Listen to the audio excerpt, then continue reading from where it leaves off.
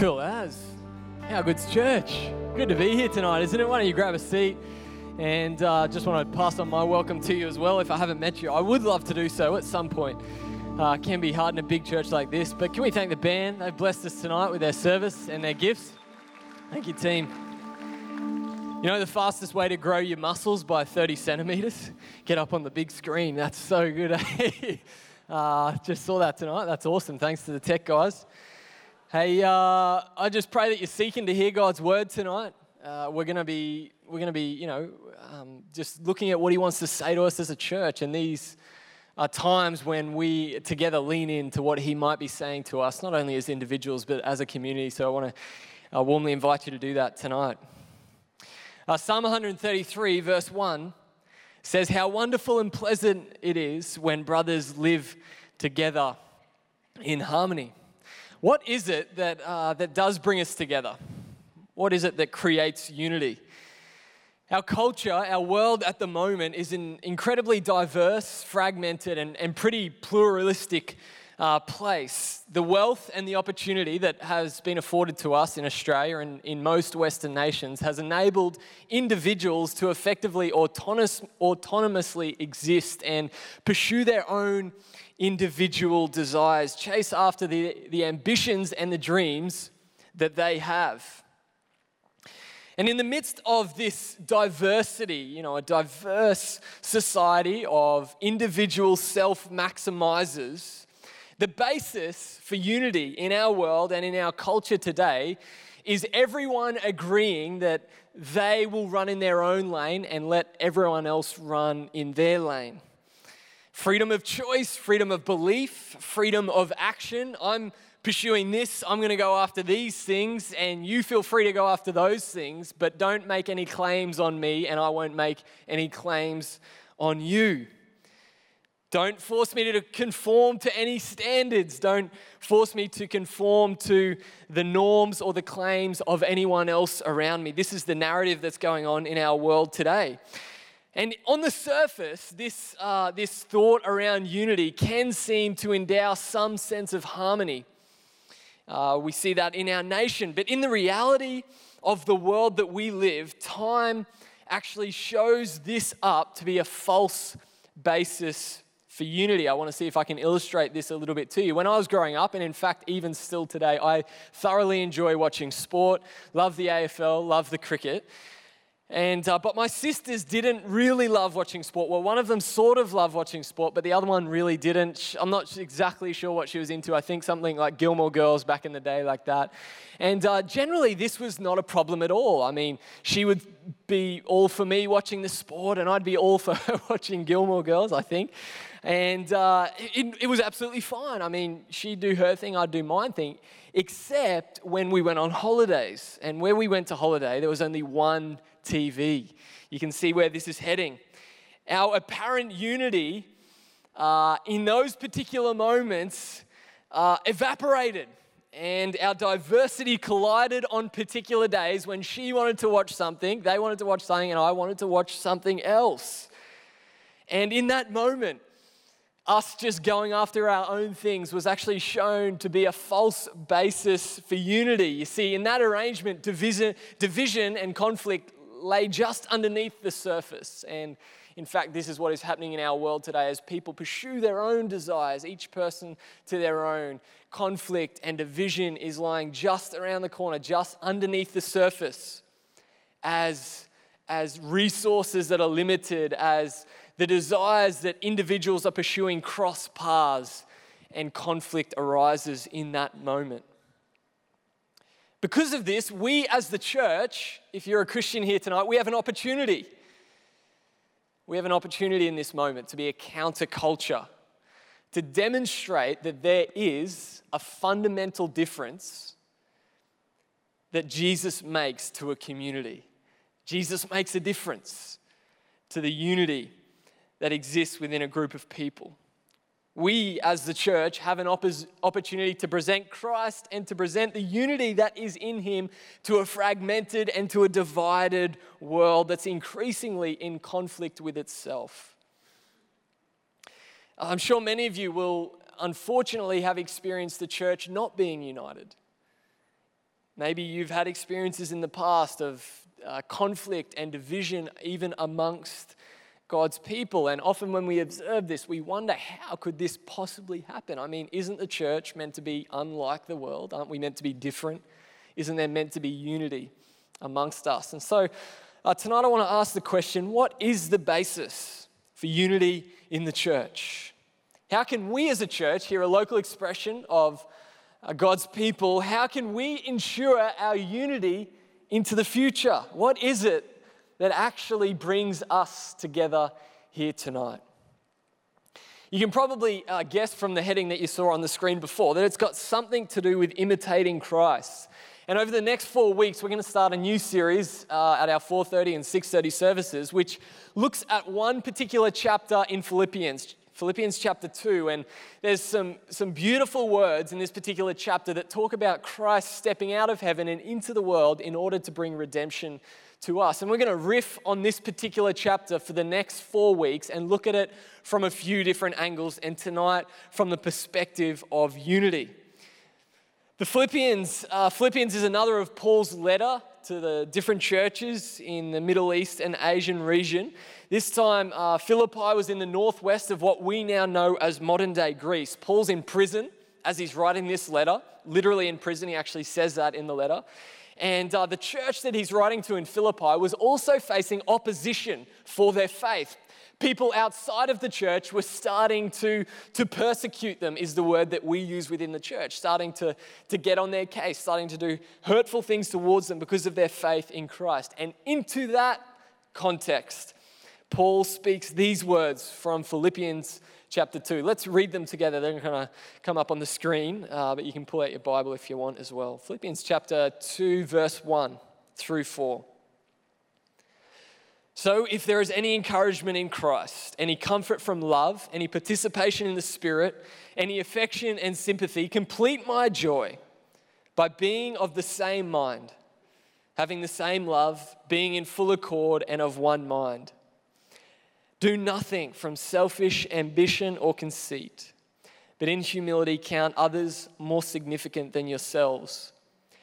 Let each of you look not only to his own interests, but also to the interests of others. This is God's word to us tonight as a church. About 5 or 6 years ago now, I read Tim Keller's book on marriage. It's called The Meaning of Marriage. Highly recommend it to you if you haven't read it before. In this one particular section of the book, I'm paraphrasing, couldn't find the quote exactly, but Tim Keller talks about the fact that when a marriage is strong, I understand that not all of you have experienced marriage before.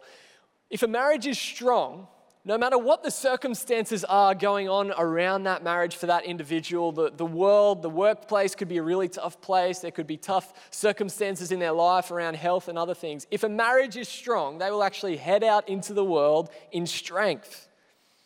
They will be able, the strength of that marriage will almost carry over into the circumstances that they face outside of it. And conversely, he talks about the fact that when a marriage is weak, even if everything else is perfect in that particular person's world at that moment, if the marriage is weak, they will move out into the world in a sense of weakness, and it will be very difficult for them to cope even with good circumstances around them.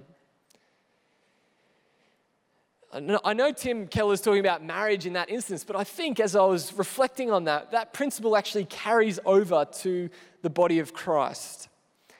When Christians are facing difficulty, we as the church are facing difficulty from people outside of the church, unity for us is absolutely essential. We need to harmonize. We need to be at unity in order to simply survive. And conversely, and unfortunately, the outcome of division in the church, of conflict in the church, is usually that the witness of the church in the world will be weak. And often, in fact, when division and conflict occurs in the church, people will even leave it and abandon their faith in God, unfortunately, because of it.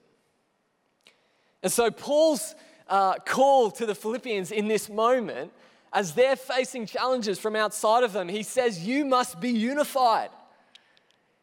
You must stand together here. And I'm sure you'd probably agree that's good advice, even, definitely when they're facing difficult circumstances, but even if they're not, that's probably good advice. But the question I want to wrestle with tonight, and I want us to ask, is what basis does Paul give for us to be unified? How does this unity actually come about? John Piper shares about the unity that occurred in his church in 1965, where there was an absolute majority or unity in the church that forbidded black people to attend services in that moment. I don't think that is the unity that the Bible speaks of. Paul says in verse 2 here, I want to pick this up. He says, complete my joy by being of the same mind, having the same love, being in full accord and of one mind. So it does appear that Paul is suggesting we're to have something that is the same. We're to have something that is exactly the same. Even in the diversity that is represented here in this room tonight, you look around, people from lots of different backgrounds. As diverse as we are meant to have something which is the same. But to be honest, when I looked at that passage, I got a bit confused as to what it was that we were meant to have the same. He's saying mind and he's saying love, being full accord. He says mind twice. Like, what's he getting at here?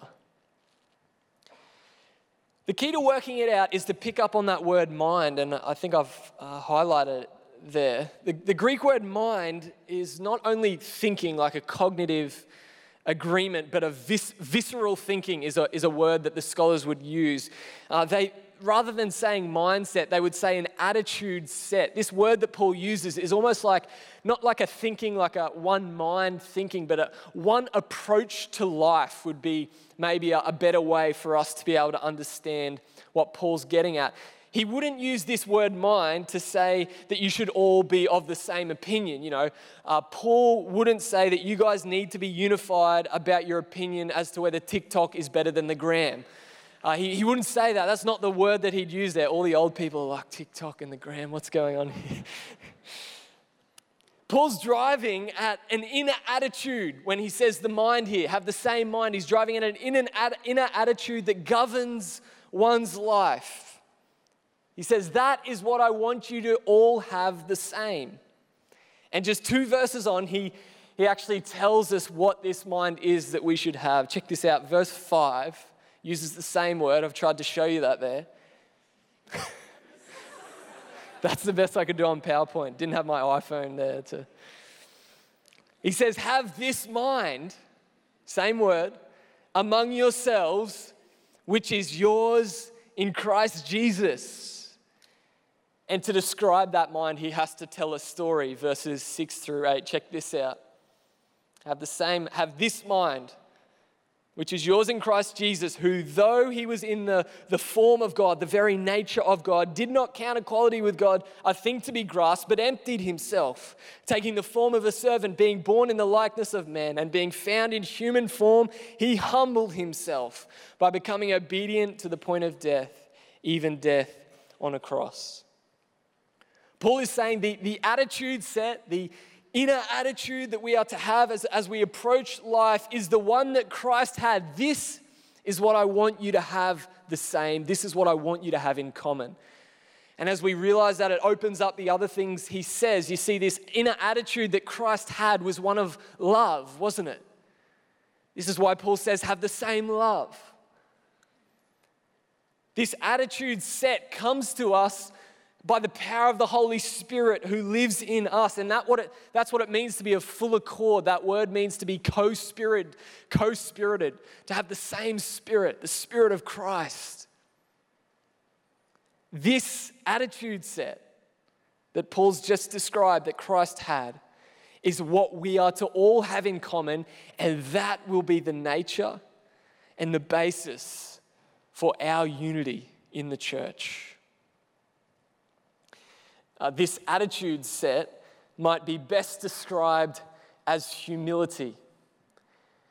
And so it is as we imitate Christ's humility, this becomes the basis for unity in the church. I've even got it to rhyme so you can remember it tonight.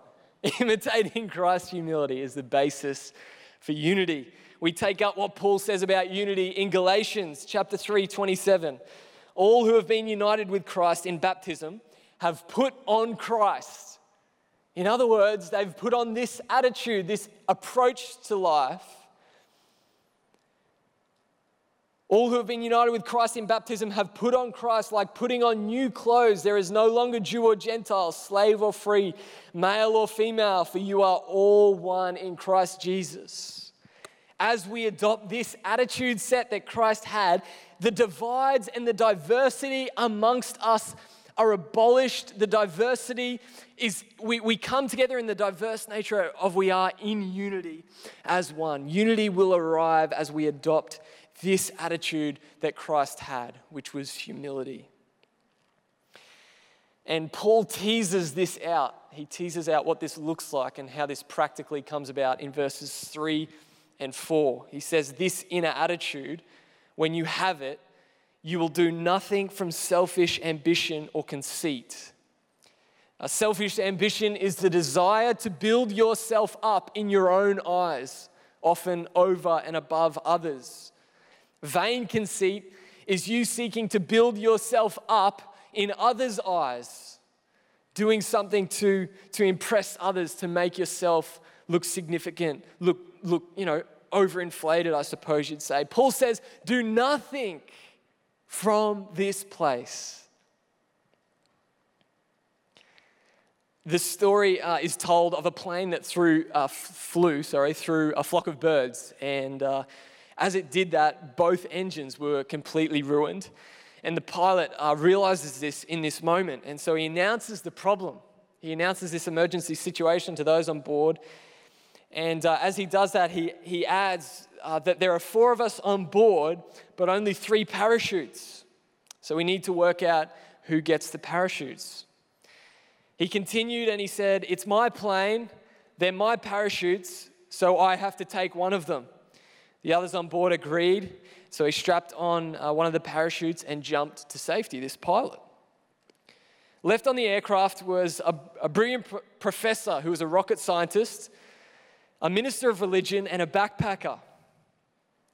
In this moment, the professor jumped to his feet, insisting, I am one of the greatest minds in this country. I must survive, therefore I must take one of the remaining parachutes. And the clergyman and the backpacker thought that sounded reasonable, and so they agreed to that. He prepared himself, this scientist, and jumped out of the plane. The elderly clergyman in that moment started to explain to this young traveler, look, I've lived a long life. I don't actually fear death, so you can take the last remaining parachute. But she stopped him mid-sentence with, no, it's fine. That brilliant professor just jumped out of the plane with my backpack strapped on. I love that story. You guys weren't laughing. My gosh, I read that. I'm like, that is brilliant. Gives you a sense for my sort of humor. A selfish ambition and vain conceit is what really underlies the divided world that we live in, isn't it? Everyone going after what they want, chasing their individual desires, it sort of appears harmless enough. But as soon as these desires conflict, the people in our culture, the world seeks to power up in that moment and pull and push themselves up over others, pulling others down, pushing themselves up. This is what causes conflict in our world. This is what causes conflict in your life, in fact. Division and disharmony amongst a group of people. Selfish ambition and vain conceit is absolutely an absolute devastation to a church. It devastates the community of God's people. James has to address this in one of the churches. We read it in James 4 verse 1. He says, what is causing the quarrels and the fights among you? Don't they come from the evil desires at war within you? Selfish ambition and vain conceit. Building ourselves up. at the expense of others. Do nothing from that place, Paul says, but in humility, count others more significant than yourselves. Let each of you look not only to his own interests, but also to the interests of others. This is Paul fleshing this attitude out again that Christ had. This does not mean that you need to walk around smashing your self-esteem, saying, I am absolutely rubbish, I know nothing, I'm good for nothing, everybody else is fantastic, but I'm a nobody, I'm hopeless. I want to tell you, Jesus, when he came, stepped out of heaven and walked the earth, he knew that he was God. He knew his status. He knew the power that he had. He didn't try and forget that or suppress it. That is not what humility is. Scholar John Dixon describes humility like this. He says, humility is the noble choice to forgo your status, deploy your resources, or use your influence for the good of others before yourself. God has given every one of us, every one of you here tonight, resources, capabilities, capacities, enablings, skills, gifts. Humility does not mean that you suppress them and you say, I don't really have those things. Humility means taking those enablings, taking that power and that strength that you have within you as an individual and using it in service and for the sake of others. Using it for others' good in their interest. Because you consider them valuable. You consider them significant. In fact, more significant than you, so much so that you are going to allocate the resources that you have to them. Christ, though he was God, looked to our interests. Verse 4, look to others' interests.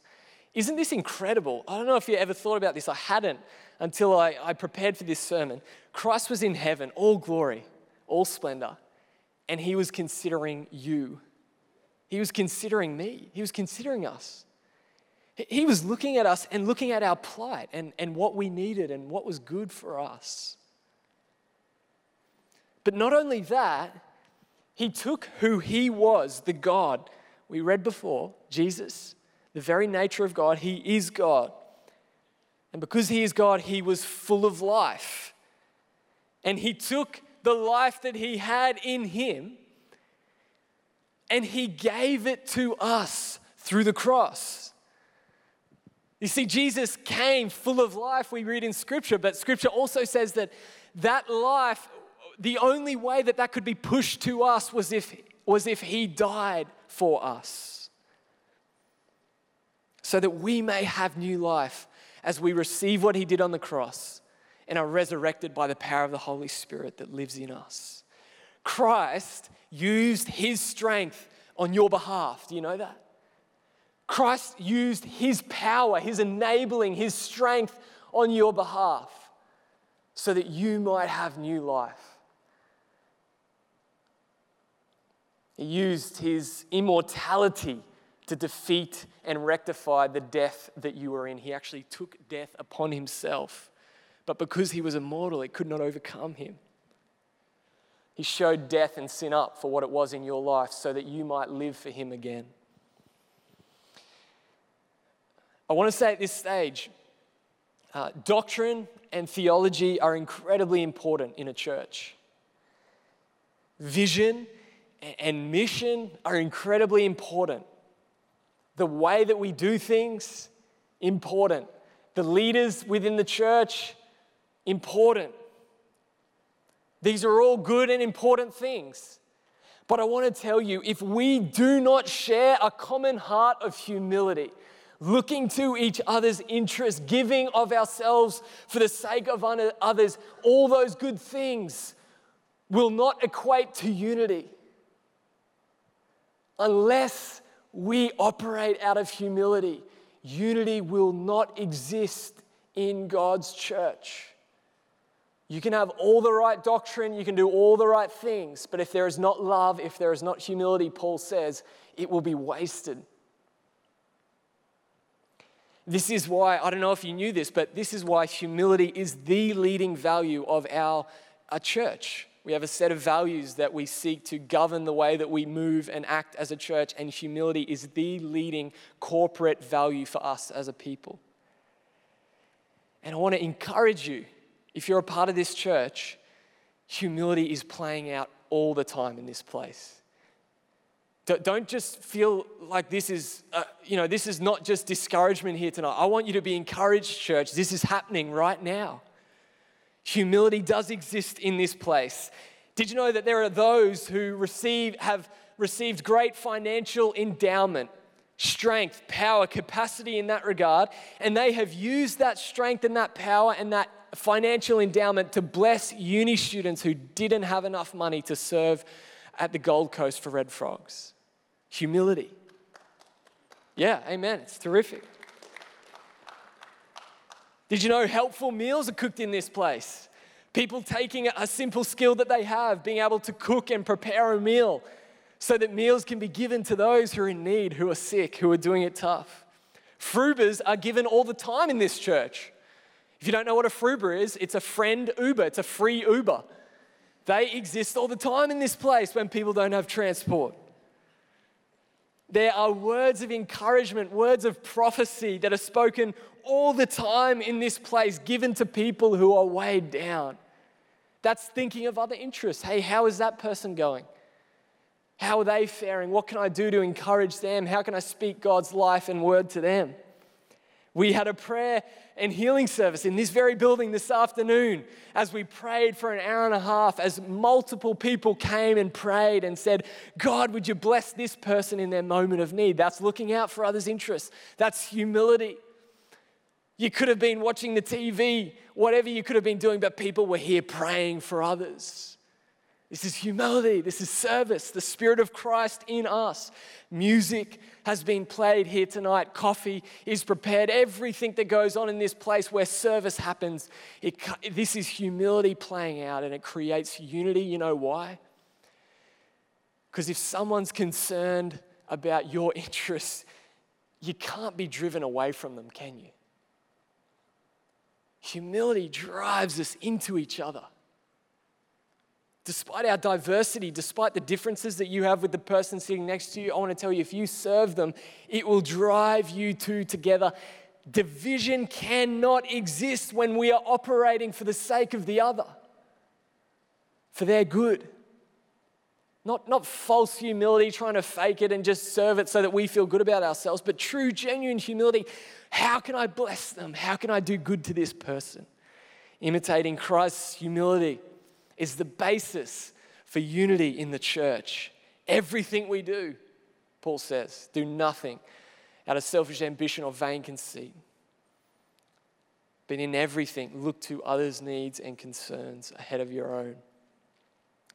And this is how the church becomes a counterculture to our world, which is fragmented, which is divided. This is what our world needs at the moment. It needs to see a unified church. This is an opportunity for us to display Christ to the world around us. Just to finish quickly, humility is not only the basis of unity, but I just wanted to pick this up at the end here. Humility is also the basis for joy in your life. If you're feeling lacking joy here tonight, I want to tell you, just humbly serve someone else and the joy level will rise in your heart. We see this where Paul says to the Philippians that they can make his joy complete. Paul's saying, hey, I want you to be in for the other. I want you to be looking out for their needs, invested in them. And you know what Paul's doing as he writes here? He's invested in the Philippians. He's in it for their interests. He's in it for their concerns. He's wanting them to be built up in the things of Christ, the things of God. And he says, as you grow to the fullness of maturity of what God wants for you, my joy levels rise up. As I serve you, my joy levels rise up. In God's kingdom, joy is found through service, through being invested in others. This is God's way of life. This is what he intended. And humility, therefore, is where life is found. Are you weighed down? Are you sort of lacking joy here tonight? Step into humility. Step into serving others. And so tonight, this is God's word to us, that humility is God's way. John 1 says that Jesus was the Word, and we see humility in Jesus. He's the Word of God, and we see it in his life. That's how God has revealed his word to us through Christ. I don't know why this is what God wants to speak to us as a church exactly tonight. I just know that this is his word. And so now, as his people, we have a choice to make in this moment. If you're a Christian here tonight, you have a choice. We have a choice to make corporately together. We can either have faith, take God at his word, receive it, believe it, and act out of it, or we can continue to live out of disbelief in this area of our life. We have a choice between humility or selfish ambition and conceit. We have a choice between unity or division. We have a choice between joy or dissatisfaction. Ultimately, we have a choice between life or death. When God's word comes to us, there's a decision that needs to be made. How will we respond? And there's part of you in this moment that is thinking, oh man, but if I just think to others' needs, if I'm only concerned about them, I mean, what happens to me? What about my needs? What about my concerns? How could I ever only care about others and look simply to their needs?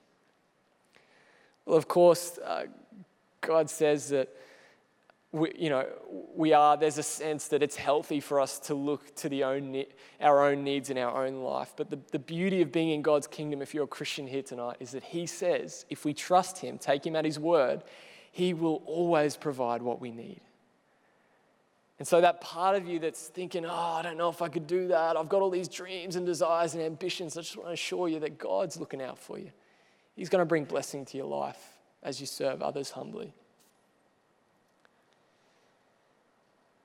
If you're a Christian here tonight, there is a part of you, the Spirit in you, Jesus' Spirit in you, and he's encouraging you. He's saying, take God at his word. Believe it. Have faith.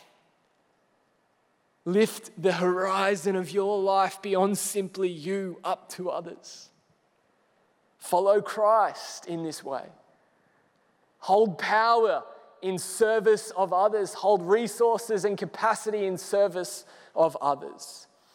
And so as we conclude tonight, we have a moment where we can have faith. We can respond. We can say, yes, God, I'm going to take you at your word. I'm going to believe it. And I'm going to move out humility, service towards others. Let's just pray together as we do that.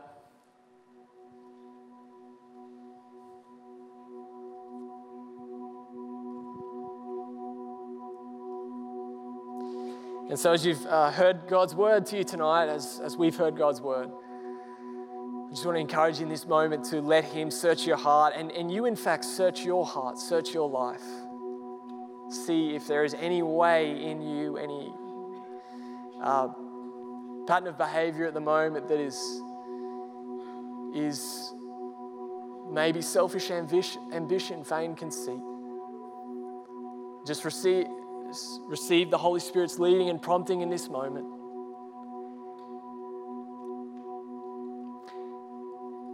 And God leads us and God guides us and he gives us vision and understanding as to what we are to do. And so as he does that, I want you to just pray and ask God, what is it that you would have me do? Maybe it's to stop operating in a particular way, but maybe it is to start something else. Maybe there's something that he's going to drop onto your heart right now in this moment and say, this is how I want you to serve someone. This is how I want you to be humble. Humble yourself. Look out for the interests of others. Just listen to him in this moment. Maybe there's someone that you need to encourage, someone you need to cook a meal for, I don't know. It could be a multitude of things.